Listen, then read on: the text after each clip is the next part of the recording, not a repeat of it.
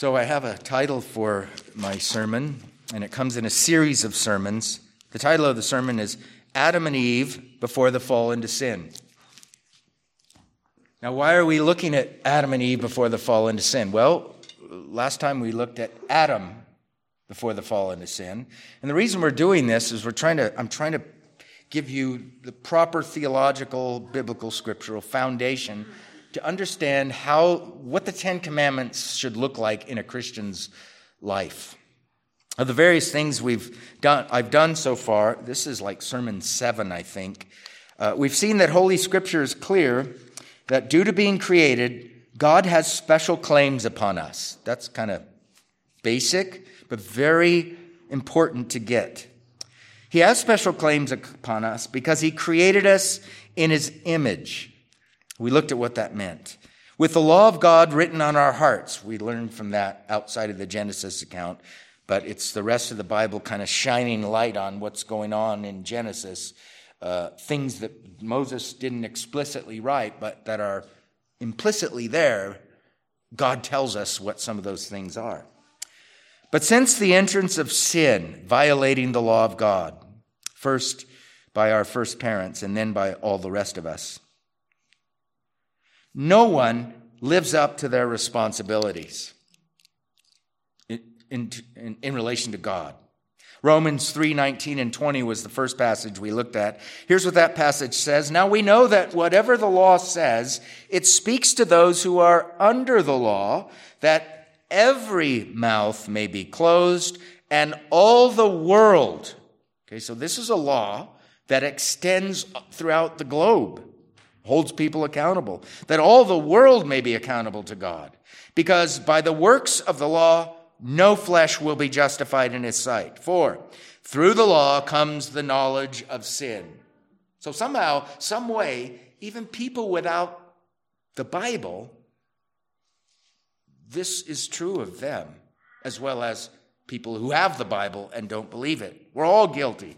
All have sinned. All fall short of the glory of God. All are responsible to the same basic law. None of us keep it. We also have seen that all men have what Paul calls the law written on the heart, the work of the law written on their hearts. That's Romans 2:15. We looked at that. That in the passage, if you read the whole passage, we'd see that he's including Jews and Greeks, people with the Hebrew Old Testament and people without special revelation written scripture. Somehow, some way, by virtue of their creation, they have this sense of the law on their hearts. But we don't come out of our mother's wombs like Adam came from the dust and Eve came from the side. They came out perfect, which means mature, and they didn't come out guilty. We come out of the womb lying, as the psalmist says. Okay, we have guilt, the just liability to punishment, and we have pollution. We're messed up. We're not able to do what Adam and Eve were created to do and did for a little while. That is, engage with the world around us without violating the law that's within us. We can't do that. We don't do that. Our first parents, Adam and Eve, were created in the image of God. We looked at that. Before their fall into sin, they were, it says this, and God created man in his own image. In the image of God, he created him. Male and female, he created them. So we're image bearers. Even though we're not what they were when they were created, we're still image bearers. We're just horrible ones.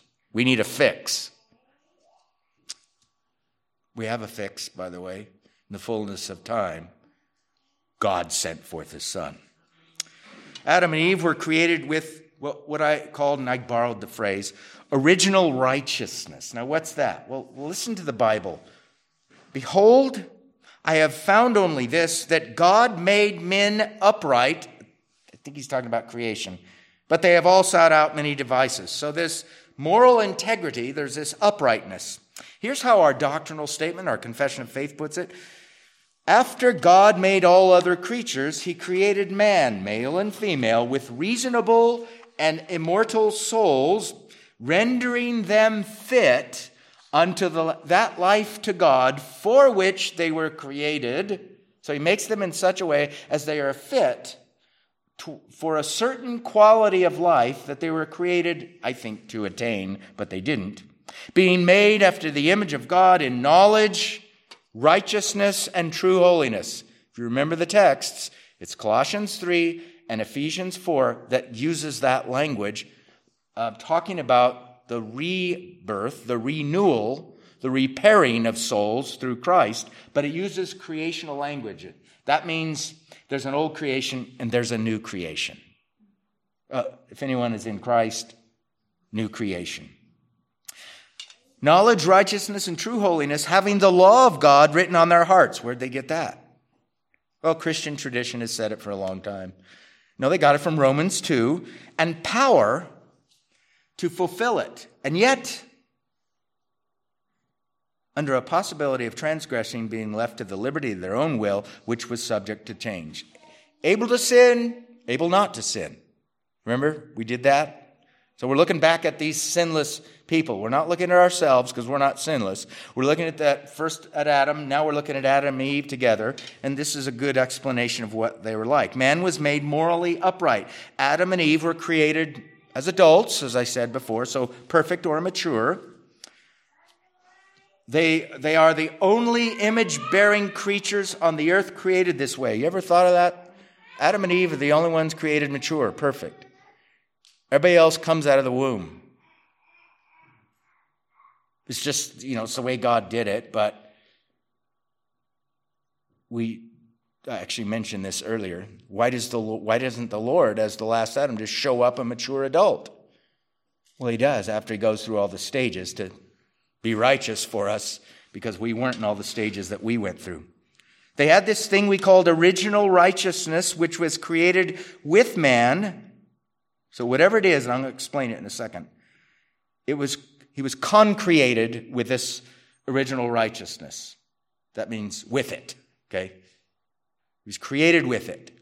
It wasn't added to him later. It was created with it. Something he lost. This original righteousness is something he lost. Therefore, the rest of us are lacking something. You ever thought of this? Is sin a thing? Can you touch sin? The answer is no. Sin is lawlessness, we know. Sin is the lack of something we ought to have. It's a technical word. It's the privation of righteousness. That is the ability, as creatures made in the image of God with the law written on our heart, to look outside there and to every single time conclude or do with that which we look at, a tree, what we ought to do, and that is worship God, not the tree. Okay, now we worship trees and cars and bank accounts and bodies. I worship my body. I'm becoming a worshiper of a bigger body every week of my life these past few years. So Adam and Eve had the ability to interact with the creation in such a way as they didn't violate the law of God. Okay, so their mind took in knowledge. It went through that discursive process that we all go through, and then their affections were inflamed by that knowledge, and they reached out. They were attracted to whatever the thing is, and they did with the thing what creatures made in the image of God ought to do with it every single time. Well, until we read chapter 3, right? Able to sin, able not to sin. So this original righteousness, it's gone. We don't have it. They had it. By virtue of their sin, God judges them. They don't have it anymore. They need it in order to be right with God. They can't produce it, and nobody else throughout the entirety of the history of the Bible could, until in the fullness of time, God sent forth his Son, born of a woman, born under the law. So he assumed our nature, he assumed our duties, in order that he might redeem those who were under the law, He assumed our liabilities in order to bring us to God. Now, last time, this is all review. See how difficult it is to be in a series of sermons, skip a couple weeks, and then come back and then look out there and go, and some people didn't hear any of those sermons. They're going to fall asleep if I don't keep them awake. But last time, okay, this is a couple weeks ago, 2-3 weeks ago, we started focusing in on Adam, okay? So we started this side of the fall into sin with us, and we're tracing it back. We're saying, okay, then we're messed up. How did we get messed up? And what's the fix? We know the fix is Christ and Christ alone. What were they like before they fell into sin? Can we learn anything about that? We can, because the rest of the Bible looks back and explains some of that for us. So we started doing that with Adam. And the reason we did that with Adam is because the Bible itself speaks about Adam in a very interesting way. Paul does it in two major texts. Romans 5, where he says in Romans 5:14, and Adam, who was a type of him who was to come. Okay, so here's Paul in this side of the cross and resurrection of our Savior, writing an epistle, and he's comparing the first Adam and Christ. And he says that Adam, in his pre-fallen state, before he sinned, was a type of him who was to come. Was a type of this Adam, and in 1 Corinthians 15 is the other major passage, where Paul calls Christ the last Adam. Remember that? 1 Corinthians 15:45. Why are we looking at the New Testament to help us with Genesis 2? Because God is commenting on his word. Right? His word, Genesis 2, commenting Romans 5, 1 Corinthians 15. The Bible is shedding light on the Bible. Some of the details that aren't there, that are actually there behind the text, are filled in for us later. It's God commenting on God's word, and also God telling us about God's divine act of creation in the image of God first. So here's Adam at the beginning of our Bible, a type of Christ already. Before he falls into sin, is God able to have types that point to redemption and salvation before sin even occurs? Yep. Where? Adam. Guess where else? Adam's wife. We'll get there if I ever get to Genesis 2. So we looked at Adam, saw that basically, if you put all the pieces together, the last Adam, what he does, and then you kind of project that back on the first Adam, you realize that Adam's a public person. And that's an old way of saying Adam represented others. In Adam, all die. There's Paul. Adam's a public figure, so as he goes, so goes whoever he represents. In Christ, public figure, federal or covenant head. So he said Adam was, at some point there was this covenant revealed to Adam on top of his created status, that if he violates it, death comes. And by implication, if he doesn't violate it, a quality of life would be given to him that he didn't have by virtue of his creation. So when we read a popular verse like, for all have sinned and fall short of the glory of God, the people that are here, have been here a long time, know what we do next. Who's the first sinner? Adam. What did he fall short of? Glory. What's glory? Something he didn't have by virtue of his created status. How would he have gotten this, whatever glory is? By not sinning. What's the an antonym for not sinning? Obeying.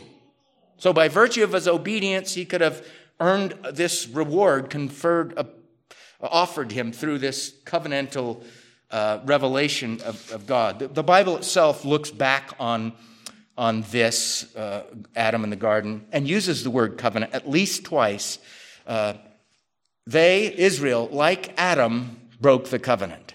Israel had a covenant they were under, they violated it. Adam had a covenant he was under, he violated it. So we started looking at Adam last week.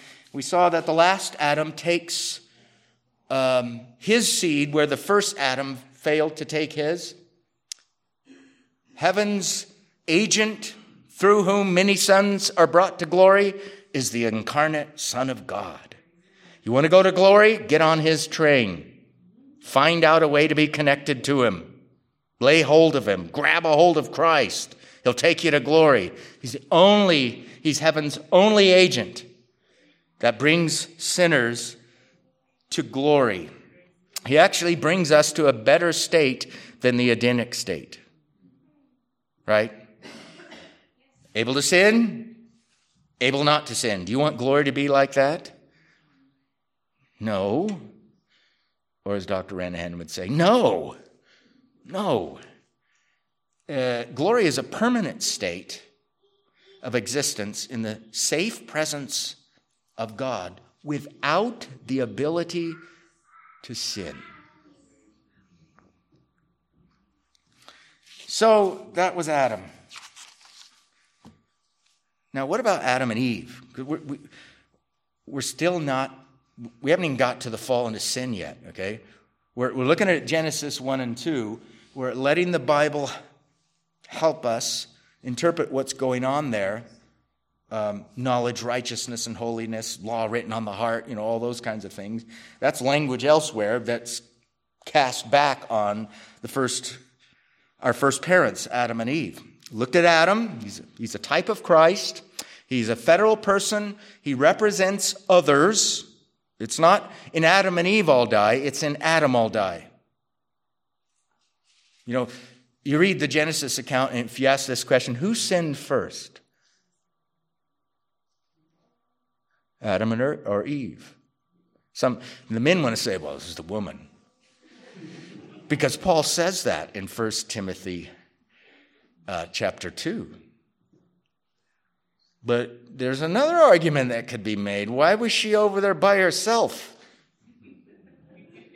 I thought you were supposed to cultivate and keep the garden, which now includes your wife, and ward off any enemies. He didn't do that, did he? Thou shalt not commit adultery. Thou shalt be faithful to your marriage vows. He wasn't. So now we're going to look at Eve. Well, Adam and Eve before the fall into sin. And that comes to us in Genesis 2:18 to 25.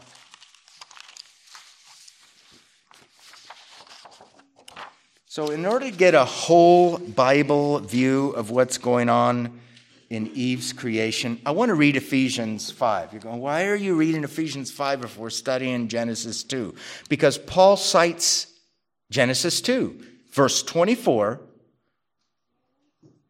Adam and Eve and their relationship before the fall into sin. And that's the question we're asking ourselves. And if God's word picks up the same answer we're looking for, or at least a part of it, then we should probably listen to God's word on this. So let's go to Ephesians 5.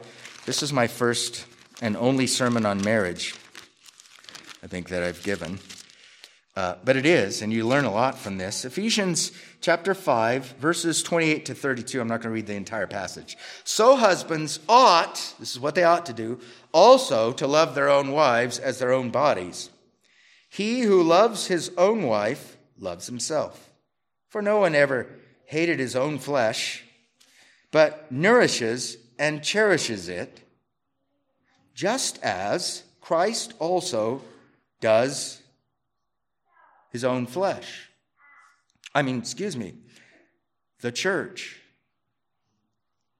his flesh and his bones, because we are members of his body. For, here's the Genesis reference, for this cause a man shall leave his father and mother and shall cleave to his wife, and the two shall become one flesh. So far, so good. Now he throws this in there. This mystery is great, but I'm speaking with reference to Christ and the church. What? What did he just do there? He got all Puritan on us, didn't he? This mystery is great, but I'm speaking with reference to Christ and the church. But you just cited Genesis 2:24, a text that occurs before Genesis 3, which narrates for us the first sin. Christ and the church is somehow, some way revealed to us before the fall into sin? You know the answer. And the answer is, well, yeah. Well, can God typify redemptive things, salvation, before the need for salvation occurs on the earth? And the answer is Adam, who is a type of him who was to come. There's an example. Here's another example. So we're going to use this mystery, though it's a revealed mystery. Okay, it's not like a mystery, we can't know anything about it. It's still mysterious, but it's revealed to us, so we can know some things about it. We're going to use this to help us look through Genesis 2:18 to 25. Now, let me say this. Just as Adam was a type of Christ, I'll just say it, Eve is a type of the church. Now, some of you are going, I never heard that. Others have heard it before. It's not a new doctrine. It goes all the way back to the Apostle Paul, and actually it's implicit in the account in Genesis itself. But all the older commentators, a commentator, somebody who gives their life to studying a book and writing about it, all the older ones go there really quick. And the reason why they do is God told them to through Paul in Ephesians 5. So when God tells us to view the relationship between Adam and Christ this way from his word, then we're going to go back there and we're going to do that and see what we can learn from it.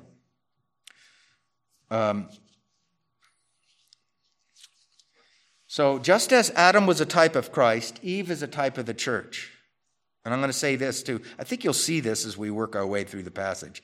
Just as Adam was supposed to love and cherish his bride, it's Paul's language, so Christ actually loves and cherishes his bride.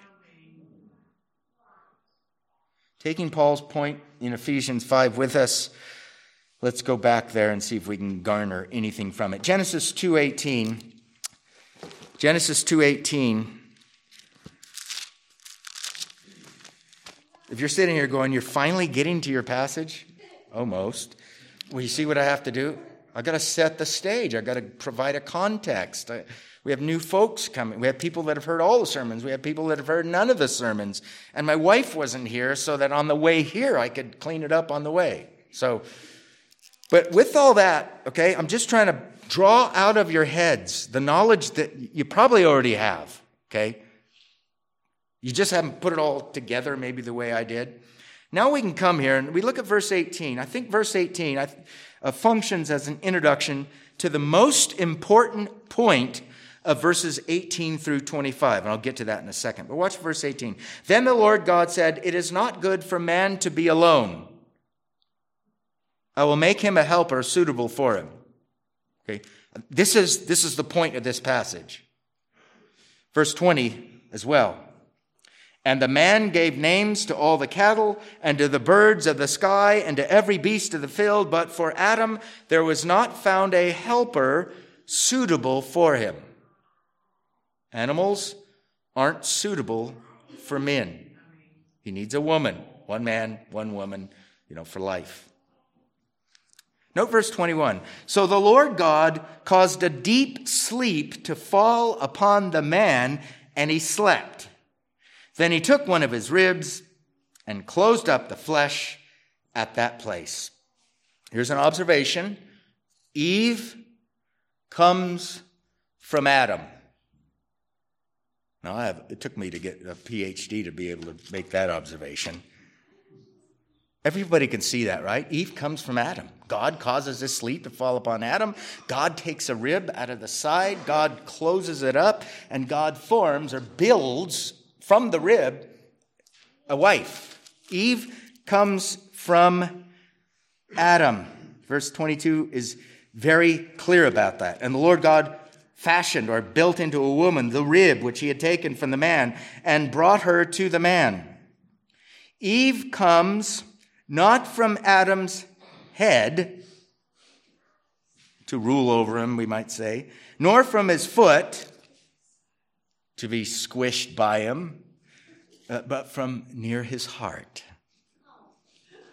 to be cherished as a fellow image bearer with created differences.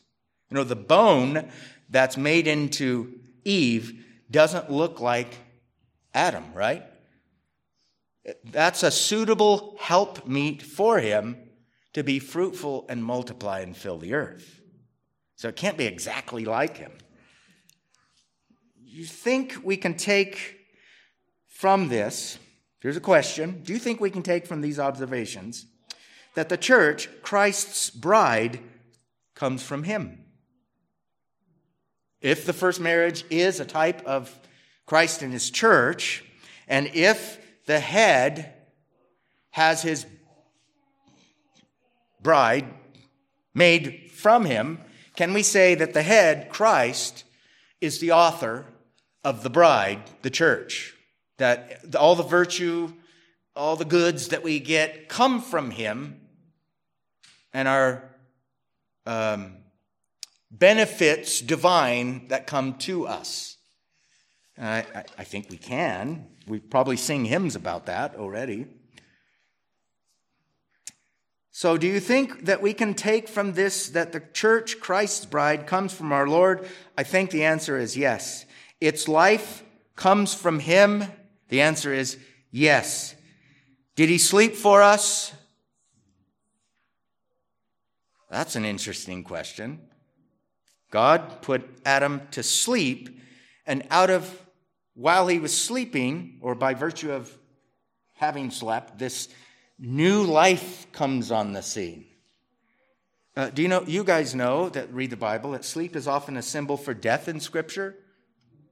Right? Could Adam's sleep be a type of the last Adam's death? Could well be, right? All the old guys say, yes! All the new guys say, no, this is ridiculous. You're getting your theology from hymns instead of the Bible. Could Adam's sleep be a type of the last Adam's death, due to which believers get life, eternal life? Yes! How do we know that it's yes, or 90-something% certain yes? God told us to look for those kind of things. Where did he tell us? Ephesians 5, through the apostle of our Lord Jesus Christ. I'm not sure if I have this in my notes, but think about this. Did something ever come out of the side of the Lord? There's another one. Blood and water, forgiveness of sins, and symbol of cleansing. No, it can't be, right? All the old commentators say, amen. All the contemporary or most of the modern ones say, no way. Here's another thing. When Adam sinned, was he in a valley or on a mountain, on a high place? The rivers of Eden flowed down. He was up. It's God's holy mountain, I think Isaiah calls it. Where is the place of the skull? In a valley? It's up on a high place, right? Could there be something there too? No way, says the moderns. All the old guys say, of course, God, before the fall into sin, is pointing toward redemptive realities that won't come to fulfillment, and we won't know all the connections until the reality comes. But when the reality comes, we look back and we go, wow, Adam was a type of him who was to come. Eve was a type of the church. Adam was Christ. Eve was the church. She was made from his side. She got life from his side. She benefited from his sleep. Note verse 22, and the Lord God fashioned or built. Some people make a big deal about this word. Fashioned can be translated built. Keep that in your mind. He built into a woman the rib which he had taken from the man and brought her to the man. Eve comes from Adam. The church, a new creation, comes from Christ. Eve's humanity is connected to Adam. Now, some of you have heard me talk about old creation, new creation. This is old or first creation we're looking at right now. Eve's humanity is connected to Adam. She gets it by virtue of him having it. Believers get their messed up humanity from being in Adam. Believers get their messed up humanity renewed and ultimately glorified by the first or the last Adam, or by their own works, by the last Adam. So they get their created life, we get the created life brought to its terminus, glory. We get our eternal life by virtue of the last Adam earning it for us and giving it to us. In him, that is in Christ, believers become a new creation. Did I say this a few weeks ago? It's interesting how the old creation starts the big things. In the beginning, God created the heavens and the earth. That's pretty big. And then Moses ends up going day 1, day 2, day 3, day 4, day 5. Day 6 is pretty important. So this is the end of the old creation is man in the image of God. What's the beginning of the new creation? The resurrection of the Son of God. So the new creation starts small and ends up doing what? Conquering everything. Same thing with us. We're a new creation. Regeneration brings us into that orbit of new creation language in the Bible. But we don't get the whole thing, right? You're not glorified, by the way. Sorry. We still sin. So we get it in part, and then we get the whole. Therefore, if any man is in Christ, new creation, the old things passed away, behold, new things have come. So we're in the old creation and the new creation at once, because we're not totally there, so we're partially still here. That's why, wives, that's why your husbands are the way they are. And it's why you are the way you are. And if you don't have a husband or a wife, it's the way you are. That's why you're that way, because we're not in glory. Love, this is written to Christians. Love covers only one sin. But if they sin against you twice, they're on the list. Love covers 2 sins. Love covers, what does it say? A multitude of sins. Why does he have to say that to Christians? Because they commit multitudes of sins. It's like, you didn't need me to explain that. That's why you chuckled. You're going, well, of course, because we do that. We're not in glory. Note also that the word fashioned, built, I said built. It can be translated built. Could this be why Jesus said things like, I will build my church? People who have been here long enough know that when I say, could it be that? They know where I'm going with that. Of course, I think it is. I will build my church. And the thing that Adam allowed to happen, he allowed the devil to get his foot in there, ain't going to happen. The gates of Hades shall not overpower it. Wow, there's a connection. Right out of the lips of our Lord. You think he kind of connected some of these dots himself during his earthly ministry? The church is called God's house, God's building. The temple, Christians are called stones in that building. Jesus is the cornerstone of that building. Temple language. When does temple language start in the Bible? Actually, the Garden of Eden is viewed by the prophets and sometimes in the Psalms they use temple language to describe what's going on over there, which ultimately makes Adam the first priest, but he failed as a priest.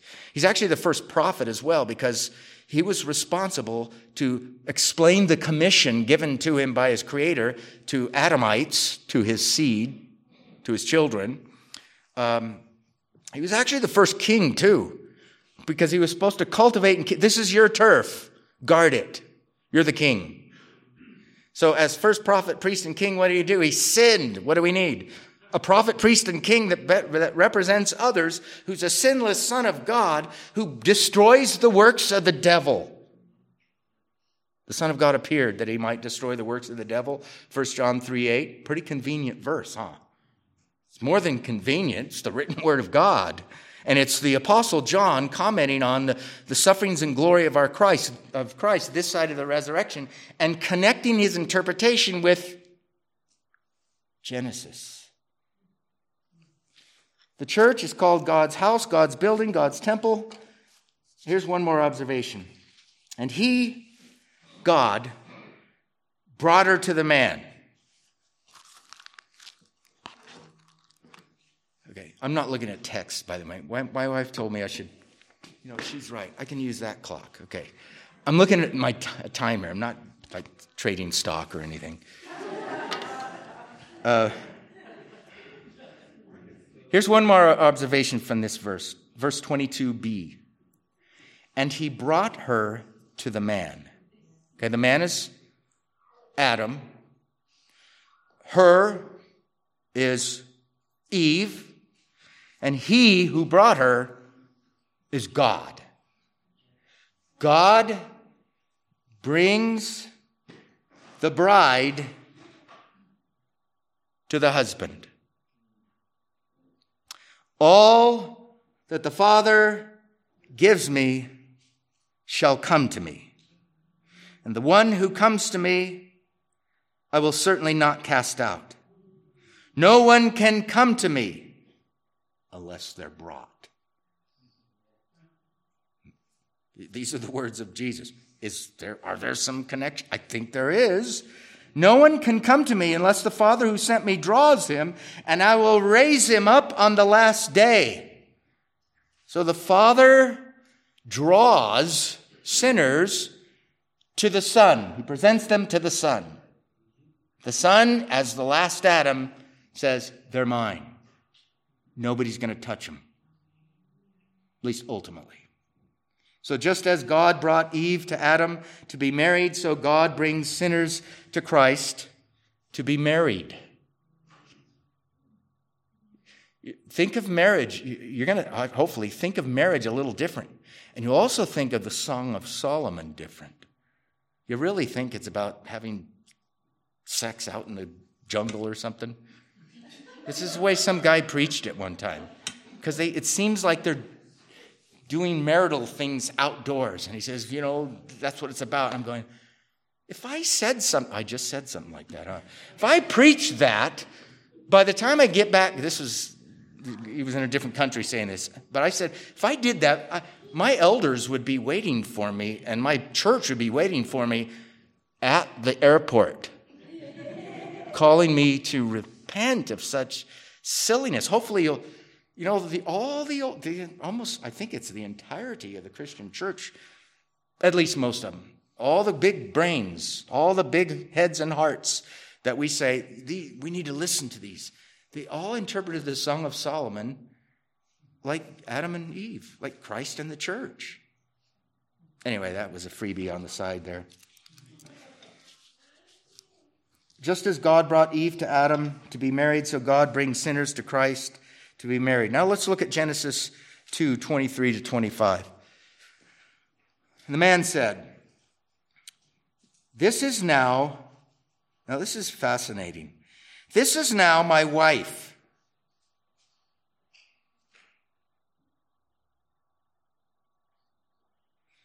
Now that thing, the work of the law written on my heart, now it makes sense.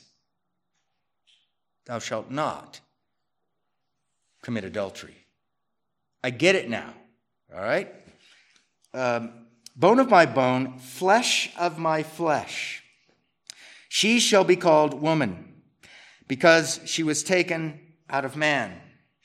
And there's the divine commentary. For this cause, a man shall leave his father and his mother, and shall cleave to his wife, and they shall become one flesh. And the man and his wife were both naked and were not ashamed. That last verse is kind of weird, huh? It's like, did you just say what I think you said? Adam and Eve were naked and they weren't ashamed? We can't even begin to fathom that, can we? I mean, most people, when you take a shower, you don't leave the curtains open and say, hey, I'm taking a shower, right? We feel like but they were naked and not ashamed. They didn't feel threatened by being See, they weren't even exposed. That's the way they were created. There must have been some sense of innocency and transparency that they had that we've never tasted. So Adam realizes he's married. Isn't that interesting? That's basically what happens. Boom. I'm married. I got a wife. God confirms that this is the first creaturely marriage in verse 24. That's the divine commentary. For this cause, a man shall leave his father and his mother and shall cleave to his wife. They usually hear that in Christian marriage ceremonies, and I think rightly so. That's the verse Paul references. So we're looking at the broader context. If one verse tips the hat toward there being a mystery, a type back there, maybe there's more to it than just the one verse. I think that's the way. When the New Testament quotes the Old Testament, they're not telling you, just go back and look at this one verse with your blinders on. They want you to see it in its wider context. And when you do, I think a lot of these things that I've been saying, you go, ugh. All I did was just read the text, explain it a little. Well, first of all, I set you up for it. And then I read the text, explained it a little, and then I just quoted words from Jesus. I will build my church. When I did that, some of you said the words before I did. And the gates of Hades shall not prevail against it. In other words, I'm the last Adam. I'm not going to do like the first Adam did. You can see it even in other places, like in the genealogy in Luke's gospel, chapter 3, you go all the way through all those names, going, what in the world? I can't even pronounce half these names. Son of, the son of Adam finally gets there. And then the next phrase, the Son of God. Adam is called a son of God in Luke 3:38. Then what happens? The Spirit drives the Lord out into the wilderness to be tempted. The first Adam was tempted in paradise. The last Adam was tempted in the wilderness. Why?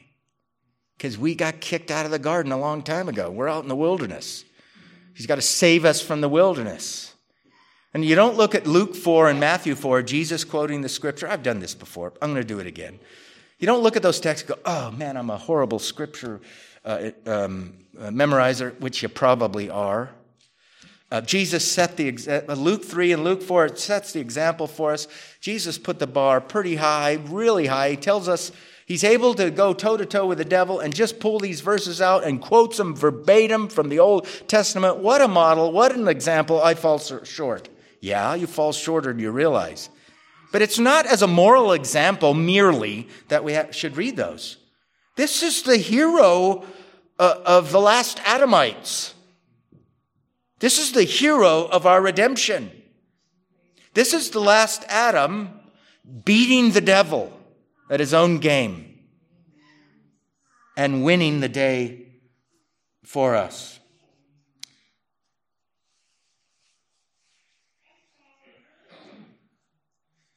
Adam realizes he's married, and God confirms this in verse 24. The creation of Eve causes Adam to realize something already written on his heart. Basically, marriage is a sacred institution. Because listen to him. This is now bone of my bones and flesh of my flesh. She shall be called woman because she was taken out of me. This is a sacred statement by the first man when he views Eve for the first time. But the sacredness of marriage, it wasn't something that he had to, is this thing sacred or not, God? It was already on his heart. The work of the law is there. Now he engages with a creature and he concludes, he takes in the information based on his observation, And he concludes rightly, and he makes a sacred statement about his relationship with this newly formed creature. Bone of bones and flesh of flesh brings with it the responsibility to nourish and to cherish. Why did I say that? God told me. Where did he tell you? Ephesians chapter 5, verse 29. For no one ever hated his own flesh, but nourishes and cherishes it, just as Christ also does the church. So there is an oughtness in Eve being brought to Adam, an oughtness, a responsibility that is Adam's in relation to Eve. God brings Eve to him. He makes this sacred statement, basically like a covenantal oath. Elsewhere in the Bible, marriage is a type of a covenant, like a covenantal oath in the presence of God. I'm going to nourish and cherish her, and nobody's going to get to her over my dead body, kind of thing, It was a good start, wasn't it? But we know the rest. Didn't last very long. There is an oughtness in Eve being brought to Adam. He ought to nourish and cherish her as her own flesh. He does nourish and cherish his own flesh, if he's like the rest of us, but he didn't nourish and cherish his own flesh in the person of his wife as he ought to have. Not doing so is a violation of at least the seventh commandment. You think Adam broke the seventh commandment when he sinned? When he allowed his wife to be duped by the devil? And then he took the fruit that she took and ate and gave it to him? You think there's any violation of the seventh commandment going on there? The answer is yeah. But the seventh commandment isn't revealed until Exodus 20. How can he violate the seventh commandment if Moses doesn't write about it until God doesn't reveal it until the account at Exodus 20 on the stone tablets? Maybe the word of the law is written on their hearts. And so I can't give you an analogy based on my experience or your experience, but there they were prior to the fall into sin, and the things stamped on their souls would be enacted when they viewed certain things outside of themselves and drew conclusions. Like when Eve shows up, this is my bride, this is sacred. I ought to cherish and nourish her. Now, those aren't his words, but it's his oughtness, it's his duty. You shall not commit adultery. Therefore, the flip side, you shall treat your marriage as sacred. You shall nourish and cherish your wife, Adam, especially since you're a type of him who was to come, but if you don't sin, he's not going to come. That's weird to think about, huh? But he sinned. That's what we know. She sinned, he sinned. Death that was threatened by God in Genesis 2:15 is enacted by God. They're changed internally and they begin to decay and they physically die. Their souls are separated from their bodies. That's what happens when people die now. That's why Paul says in 2 Corinthians 5:8, I'd rather be absent from the body and present with the Lord. That's the Lord Jesus in heaven in the context. So that the body stays here and corrodes and the soul is immediately with the Savior.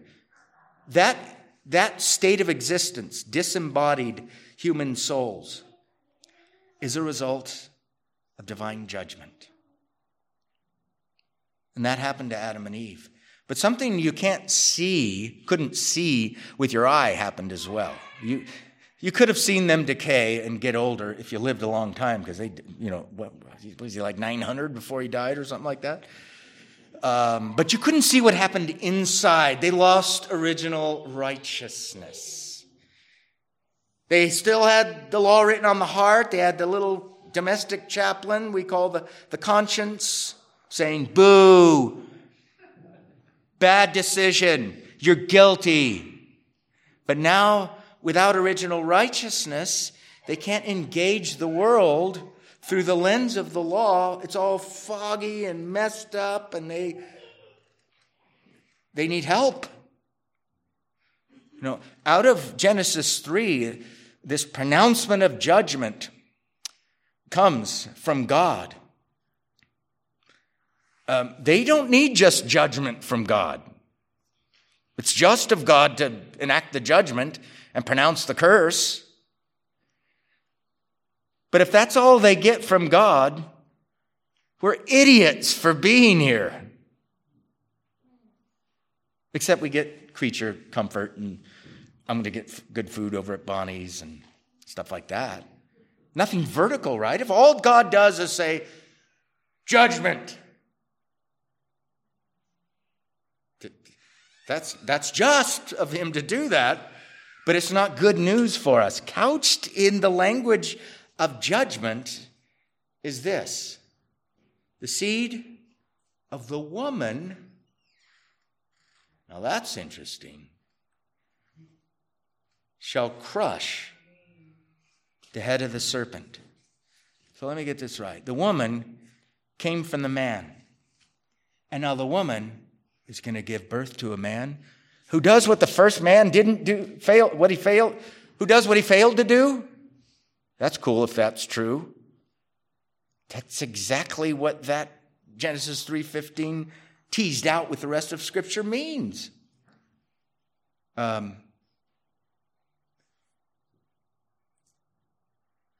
the beginning of Genesis 4, Eve says something like this: I've gotten a man, I'm pregnant. And some of you know that some commentators say it is literally, I've gotten a man, pause, the Lord. If you read older ones, like I think Luther, poor woman thought she gave birth to the Messiah.